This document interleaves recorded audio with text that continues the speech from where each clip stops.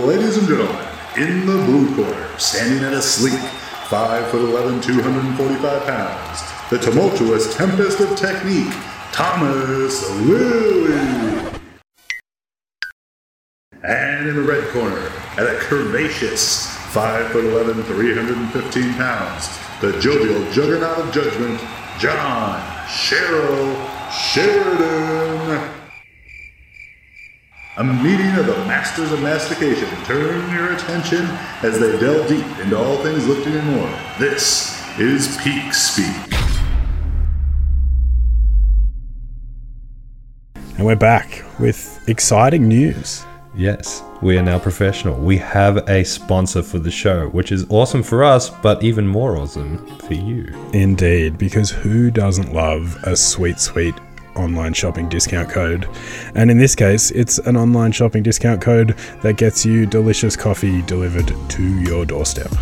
From our good friends, Prism Coffee, who are 4 Canberra lads who I've known for a while.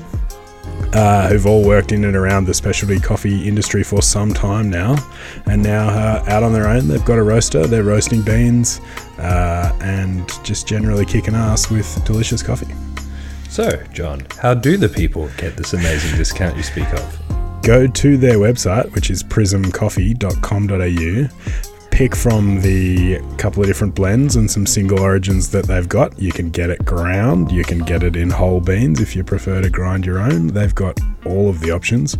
And then you use the code PEAKSPEAK in the discount bit of the shopping cart, and you'll get a sneaky 10% off, and it'll rock up on your doorstep in some amount of time. I don't remember exactly what it is, but I think they express post everything, so hopefully quickly.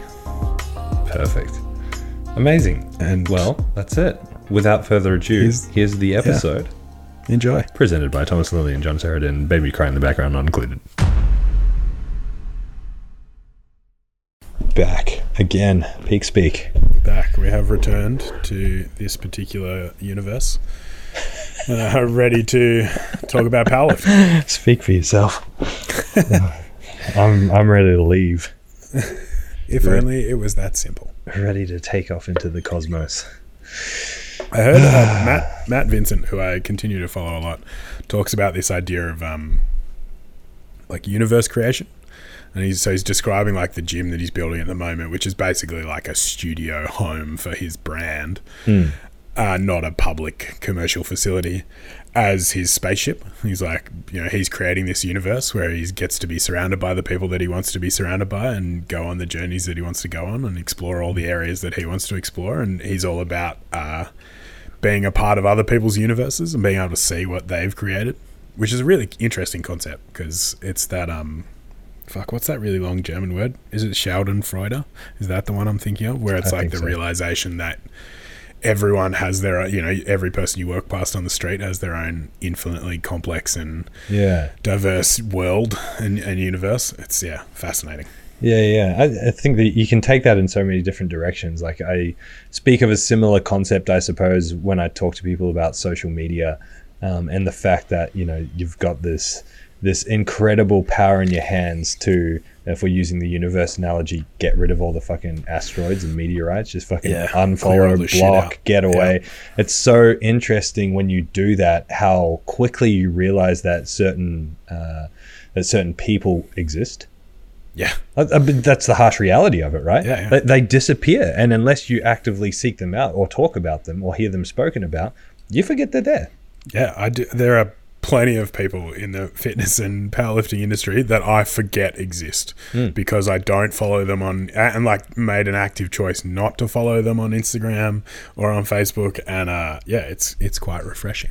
Yeah, it's just so interesting. Like people dig themselves or create these universes for them and feel trapped in them. It's like you are the god of this universe. You don't have to be trapped. People are trapped in your universe. Fucking kick them out. That's the funny thing about people who spend their life perpetuating bullshit on social media about calling other people out about their behaviors or that sort of thing. It's like, man, it seems to me like you've wasted so much time expressing negative emotions and the world's already got enough of that shit going around. And it would be so much simpler to just turn those people off from your universe and ignore them and just focus on your own shit. Yeah, I'm trying really hard to implement a no scroll policy for myself. I'm failing miserably, but I'm trying really hard I'm fucking atrocious at it. To have social media and use it for the outlet that it is in terms of making posts, talking to people, connecting with people, acquiring new business, etc., without looking what goes on social media. It's tough. It's difficult. It's really hard to have the best of both worlds. Like, Anyway, I quite like scrolling. That's the thing, is I think there's a meditative benefit to it. Like, just turning my brain off occasionally. It's about how you dose that. That's the thing that I think is most interesting, because it's very easy to just like pick it up, scroll through it, see nothing, put it down, and then 2 seconds later pick it back up again and do exactly the same thing ad nauseum. And I'd prefer not to do that. Yeah, and I mean, I'm beating a dead horse by saying this because you hear it in all ways, shapes, and forms. But like having it on my phone and being like, oh, that person hasn't sent the video, but I saw them post it. I'm going to go to their page and just quickly look at what the technique was like, and then put it down and then look back at the screen and be like, what? Where did the last 20 minutes go, and why did I not look at their video? Yeah, that for me has been one of the biggest benefits of having a dedicated coaching platform, because it removes that temptation. I still fucking do it all the time. Yeah, well, I was going to say, I've got that, but I still go onto Instagram if they haven't sent something through to be like, I know you did that deadlift. Yeah, exactly. And I think that that separation when I first did it made such a difference. Not having to like scroll through Messenger and Facebook notifications and stuff like that. I'm actually in the process of moving our members, like Burley members group, off Facebook onto Slack. I've just got to now convince everyone to actually fucking do it, because that's always the hard part, is getting people to come across. But that's already been positive. Like, I just don't have to look at Facebook as regularly, which all plays a role in hopefully me being a more productive and useful member of society. I mean, this conversation segues nicely into what we wanted to talk about today, which is the stuff around time management. And I mean, like, we as coaches hear the age-old adage all the time: I don't have time, I can't make time. I don't want to say the word excuse, but time as a reason to not do something. Read excuse. And, you know, it's so interesting when you stop seeing things as the amount of time that you have versus what's important and what's a priority. Because ultimately that's any discussion around time management has to sort of start and end with that. It's less about the actual time that you have versus what the priorities are. Yeah, that's been an interesting thing to reflect on for myself, having now been a parent for like 3 years, where I've noticed in myself a very significant shift away from spending time with people outside of my immediate family. And like, there's a select group of people that I still spend time with regularly, but for the most part, I don't think I ever made a conscious choice to like let some of those relationships, you know, dissipate a little bit. But it was the shift in priorities of like, well, I am at work a lot. I don't get to see my son in the evenings, you know, or necessarily the mornings. There are a lot of times where I'm at work and prioritizing that.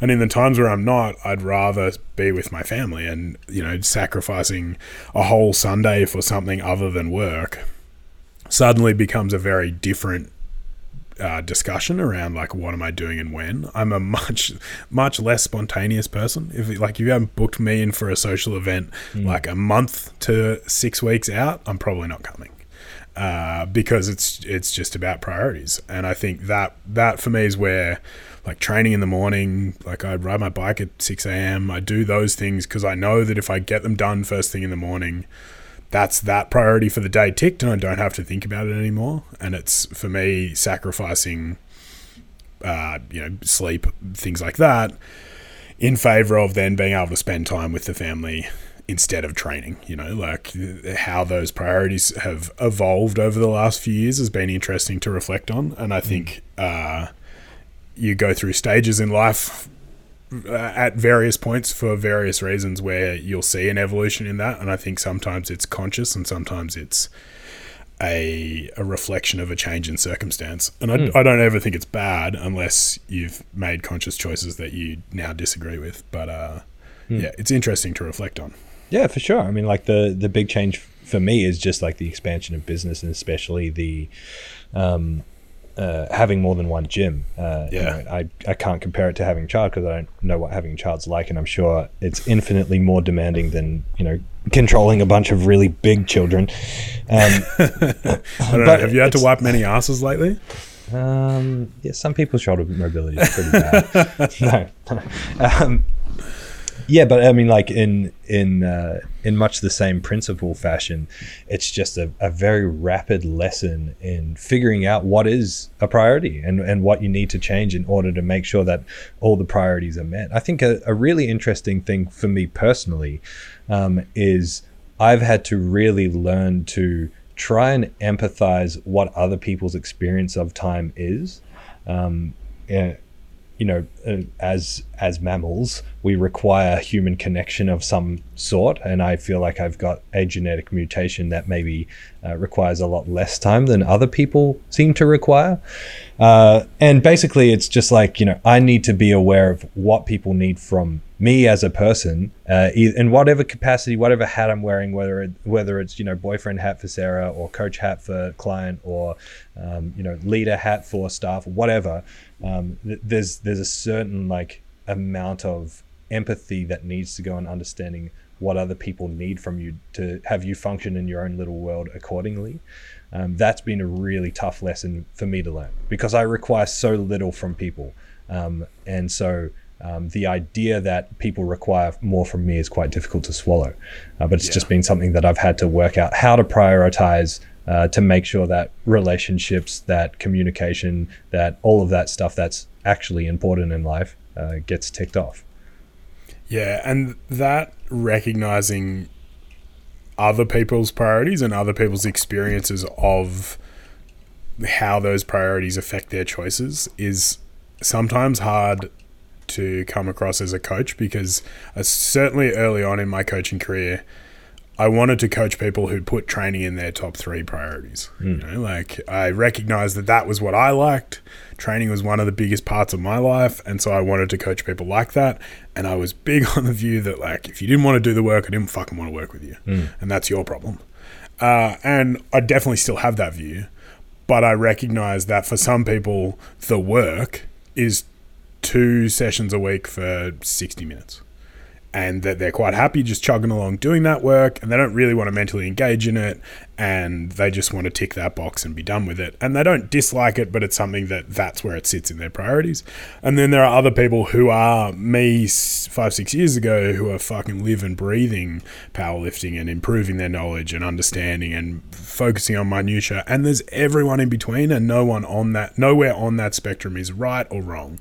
And I think having had that realization has made me a significantly more effective salesman, because I can meet people where they are in a way that I couldn't before, and ask enough questions to figure out exactly where that priority sits. And in some cases, it is a discussion of like, hey, maybe you don't need to spend $40 a week on going to the gym. Maybe what you need to do is just fucking go for a walk twice a week, you know, or something like that. Or maybe this isn't the hobby for you because you're trying to find this one thing that's going to be the thing that, you know, is your reason for living. And maybe you spend 6 months doing it and you don't like it, and that's fine, and you move on. Like, all of those experiences are perfectly valid, and actually, the more I mature as a person, the more my business caters for people across that whole spectrum. Early on, I was very distinct about, like, this is the sort of person I wanted, and that worked really well for a period of time. But now that I don't have that passion in the same way, it's hard to sell that as the goal, because I recognize from my own experience that it's probably not a sustainable thing for the vast majority of the population. And so therefore I'm much more interested in preaching an idea like that idea of balance, and recognizing that ultimately how much you want to put into this is entirely up to you, and I'm not going to judge you at all on what I think is optimal or what I think you should be doing or anything like that. All I'm going to do is try and meet you where you are and then support you in that journey. And I think recognizing that my goal is still to walk beside someone, not in front of them or behind them. But in order to walk beside them, occasionally you do have to step in front, and occasionally you do have to step behind and push a little bit or pull a little bit. And that recognizing that occasionally being a motivator is a useful tool. I was never very good at that. I've always liked the idea that I'm a fucking terrible cheerleader and I'm a good coach, because I'm not very good at telling you when you're doing well. I'm very incredibly good at telling you when you're not doing well, because that for me is how I function best. Like, I don't need you to tell me that I'm doing well. That's not the sort of not the sort of compliment I do well with, because it always just feels a bit patronizing. I'd rather just be told, you suck at this, be better at it, and I'd be like, all right, fuck yeah, let's do that, and pursue it that way. And so yeah, I think that empathy and understanding where people come to the table, and the stories and bias and experiences that they bring to the table, recognizing the spectrum that they exist on, has been a really impactful change on my overall coaching philosophy. One big thing that you've highlighted there as well is that it's easy to blur the line, either as a coach or a client, between coaching in whatever sport or endeavor that you're doing versus life coaching. And when it comes down to this question of time management, which is ultimately a question of priority, you cannot expect a coach to make the list of priorities for you. That's only something that you can do. What the coach can do, or what you can do as a coach if you're listening to this to do, is help that person be aware of the fact that they need to prioritize, help them create a process of how they can prioritize to figure out where things fit in. But ultimately that's up to the person to make the choice, right? Think of it in terms of like nutrition. Everyone knows that eating KFC 6 times a week is probably going to be a bad idea. That doesn't stop people from eating KFC 6 times a week. If you ask them, if you go to them and say, you're going to get fucking diabetes and you need to stop eating KFC 6 times a week, they're going to be like, cool, anyway, I'm on the way to KFC, see ya. It's like, no, how do you get to them to create the idea of health is a priority for you for these reasons? They need to arrive to that conclusion before a message of eating KFC 6 times a week is going to do anything. That's what's so wrong with conventional health messaging, is that so often it's targeted at people who are willing to change. The people that are broken and dying and diseased are the people that aren't willing to change. They have all the education, they don't have the drive to change. And like, only they can arrive to that by priority. And it's just like in lifting, just like prioritizing training and prioritizing time for nutrition and performance and sleep and everything like that. It's about working out, where does this goal that you want fall in order of priority, and then aligning both the priorities and the expectations to create the best outcome. If your expectation is to be the best fucking lifter ever, and your training, your nutrition, your sleep falls very low on the priority list, they don't match up. There's not going to be a lot of action there. It's like there has to be this match of priority and expectation for things to work. And there can occasionally be a little bit of a mismatch in that area. Like, you can have your expectations above and beyond, and sometimes it's the job of a coach to point out, like, hey, maybe there is a mismatch in your expectations of progress or performance and your willingness to do the required work. And that's the discussion I have with a lot of people, especially people who come in talking a big game about wanting to be really successful in powerlifting and those sort of things, is first off pointing out that whatever it is that you're about to start is probably a multi-year journey. And a lot of people are put off just by that fact itself. And so recognizing that shift in priorities doesn't have to be immediate, right? Like, you don't have to go from someone who's like, hey, I'm only going to get into powerlifting because I want to be the best. You can go, hey, I like lifting weights and I want to try this competition thing. And then you can do that for a couple of years and enjoy it at priority 5, let's say. And then over time, you might get more invested in it and it'll move higher up that priority list. And I think a good coach can help you identify where that is and where it's going by asking the right questions. And I think that, for me, is something I've just gotten better at over time by having more conversations, is asking the right questions about, okay, well, like, what does the rest of your week look like? What do you like to do outside of the gym? Those sort of things that I used to not think were particularly important questions. But now, instead of my first question being like, how many days a week do you train? It's more a case of like, okay, well, describe your average week. What do you like? What's a good week look like? What's a bad week look like? And how do we make this work for you? Because maybe that ideal of like, hey, you want to be the person that goes to the gym 5 days a week is actually entirely unrealistic because you just don't have a schedule that allows that. Maybe you're that person that has to live on 3 sessions of 60 minutes a week. And like, that's fine too. But being able to ask the right questions in that aspect is, I think, such an undervalued skill in the coaching world. And it's ultimately like a skill of communication and connection that I think can be taught, but can also kind of has to be experienced and has to be developed sort of naturally over time. Mm-hmm. Yeah. I think that really ticks the big boxes in terms of like starting the conversation around time management, because it has to, like I said, start and end with priority. In terms of then actually, tangibly addressing the idea of time management, the next big thing is skill. It's like once you get good at what you're doing, you become more efficient at it. And so like, even though, when you hear the word skill, when it comes to training, you're thinking technique or whatever. Skill in terms of efficiency of your warm-up routine. The better you get at it, the more you know what to expect of it, the quicker you can go through it. It's not about trying to rush. It's about, as you get more skilled in training, you don't have to spend time being like, okay, he wants me to do a leg press. Which one was that? How does he want me to perform? You get more skilled at self-organizing and self-managing. But probably when it comes down to time management in the gym, and I feel like it shouldn't be a conversation that we have to have. It's like, fuck, are you taking your phone? Are you talking to people between sets? Are you actually being aware of how much time in the gym that you're training versus spending in the gym?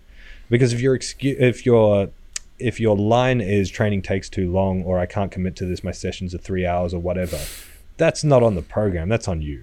Yeah. Show me a program that truly takes 3 hours with appropriate rests, and you'll die in week 1 because the volume would be like fucking 100 sets per session. A workout does not take 3 hours. Yeah. If you've got the time and enjoy doing that, fucking power to you. I don't care. But don't use time as an excuse and then say your sessions take 3 hours. And that's the discussion I always used to have, was like, equip squatting used to take me 3 or 4 hours. And like, part of that was it genuinely takes a long fucking time to do enough warm-ups, to spend 5 minutes between sets letting my blood pressure return to moderately normal and my hearing to come back before I do another set. That's the worst. Oh, dude. And it was always like fucking 90 seconds. Like, I could start a timer and 90 seconds later I'd be like halfway through a conversation, be like, hold on. Yeah, exactly. Anyway, but I know I could have done that in a lot faster. Like, if I'd wanted to, I could have pushed harder and got that done in 2 hours, 2.5 hours maybe. But I enjoyed it. I enjoyed the long training sessions. I have no fucking desire to do a training session that looks like that anymore. If I'm going to do something for 4 hours, I'm probably going to go ride my bike for 4 hours and like, ride from one side of Canberra to the other, as opposed to being a fucking dingy warehouse lifting heavy weights, listening to metal, because my priorities have changed. But I think that epidemic of, I'm a powerlifter, therefore I need to spend hours resting and my training takes heaps of hours and that makes me really fucking hardcore, is such bullshit. Because for the most part, I think the vast majority of those people could get their sessions done at a push in half the time or less. And actually the amount of time they think they're putting into training and the associated parts of training is so insignificant when you compare it to the fact that a week has 168 hours or something in it like that. That 10 hours of training that you spend is actually probably not that significant. I tell you what, like, I've got, Andrew Cooper, the new bench record holder, right? Yes. He's what a fucking freak. He's very fresh to powerlifting. Like, he did his first comp just before lockdown. Yeah, I remember that. And then obviously lockdown happened, and we started after that. So he's not really immersed in the powerlifting world, and as such, he hasn't done powerlifting training, and as such, doesn't have a lot of the stigma behind powerlifting training. And he's got a full-time job. He's got 5 kids. He'll come in. So many kids.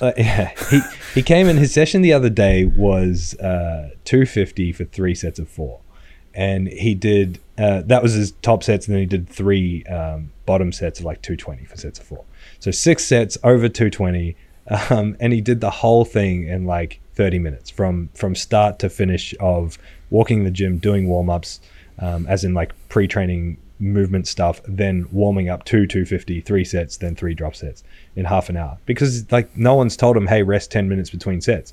So he does a set and 2 minutes later he's doing another set. It's so cool to watch because it doesn't have that automatic stigma. And if you just train like that, if you train with short rest periods, if you build your conditioning and foster that skill, your training goes so much quicker. And it's like, what the fuck do I do with all this extra time? I'm amazed at the amount of work I can get done in an hour these days. Like compared to the amount of bullshit that I felt like I had to do for a powerlifting training session. Like I can get through the equivalent volume in 55 minutes, still with a bit of time wasted because I was scrolling Instagram and just generally fucking around a bit, And I think that this idea that we have to rest for 8 minutes between sets because like that's what you get in competition is bullshit.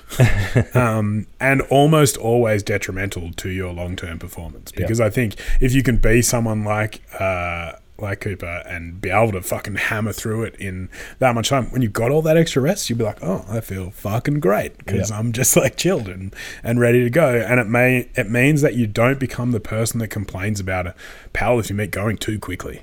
Like the fucking number of times I've heard people complain that the meet went too fast. Like, I'm sorry, but you are just fat and unfit, and that is your fault and not the meet director's fault, because you shouldn't need an 8-hour meet to get your 3 fucking lifts done. It shouldn't take that long. You shouldn't be that out of shape. And I know that because I was that person. And I recognize now that was such a big limiting factor to my performance overall. That I kind of wish I could have changed it, but it's something that I'd much rather instill in the lifters that I coach now. Because hey, to be honest, there are more entertaining things to do than spend your life in a gym lifting weights, and they will probably ultimately be beneficial to the fact that you lift weights in a gym. So then I think the next thing that comes into this is like, prioritize whatever the priorities are and find out how much training fits in. Work out your training and, don't fucking take 4 hours to do a 30-minute session. The next thing is like kind of micro priorities within training. Like if you are truly short on time to the point where the idea of adequate training volumes or whatever don't fit into the time that you have, you're going to need to be good at either doing this yourself or working with your coach to prioritize what are the most important things to do. What is the best use of your time while you're in the gym to get the most out of your training? So once again, it just kind of comes back to priority. And I mean, like, that's really hard to give further tangible advice on, right? It's going to be so independently determined. But it's certainly something that I try and explain to people in setting up training programs and showing them through their program. Is like, hey, this, like, generally I write my programs as priority 1 to priority 5 or 6, right? Like top to bottom, that's the priority order. So if you're going to drop things at the end. If you can only get the main stuff in, get the first exercise done, just call it. Like having those discussions that then allows the lifters to make those decisions themselves. Because it should be kind of obvious if you've been training for a little while, like, hey, maybe my time is better spent doing those squats than that leg press. And recognizing that there are times where dropping something out of training completely is okay. There are other times where maybe you couldn't get it in that session, so you move it to a different session or you rearrange your training week. Like all of these things are skills that you learn as you develop as a lifter if you're engaged in the process in a way that allows you to understand why the coach is making those decisions. And it's the reason a 3-day program looks different from a 4-day program, because it's less time, it's different priorities. You're addressing things in 4 days worth of training that you're not in 3 days. And it doesn't make them better or worse. It's just about understanding those decisions. And as a coach, having a framework for how you make those decisions, I think, is also important. For sure. I feel like if we continue, we're just going to keep beating a dead horse and kind of reiterate the same points. But I do want to end with this, because it's an important point to make, which is if your goal and your expectation is to be an elite level powerlifter, like the time required for training for that, and we say this all the time, is so low compared to other elite level sports.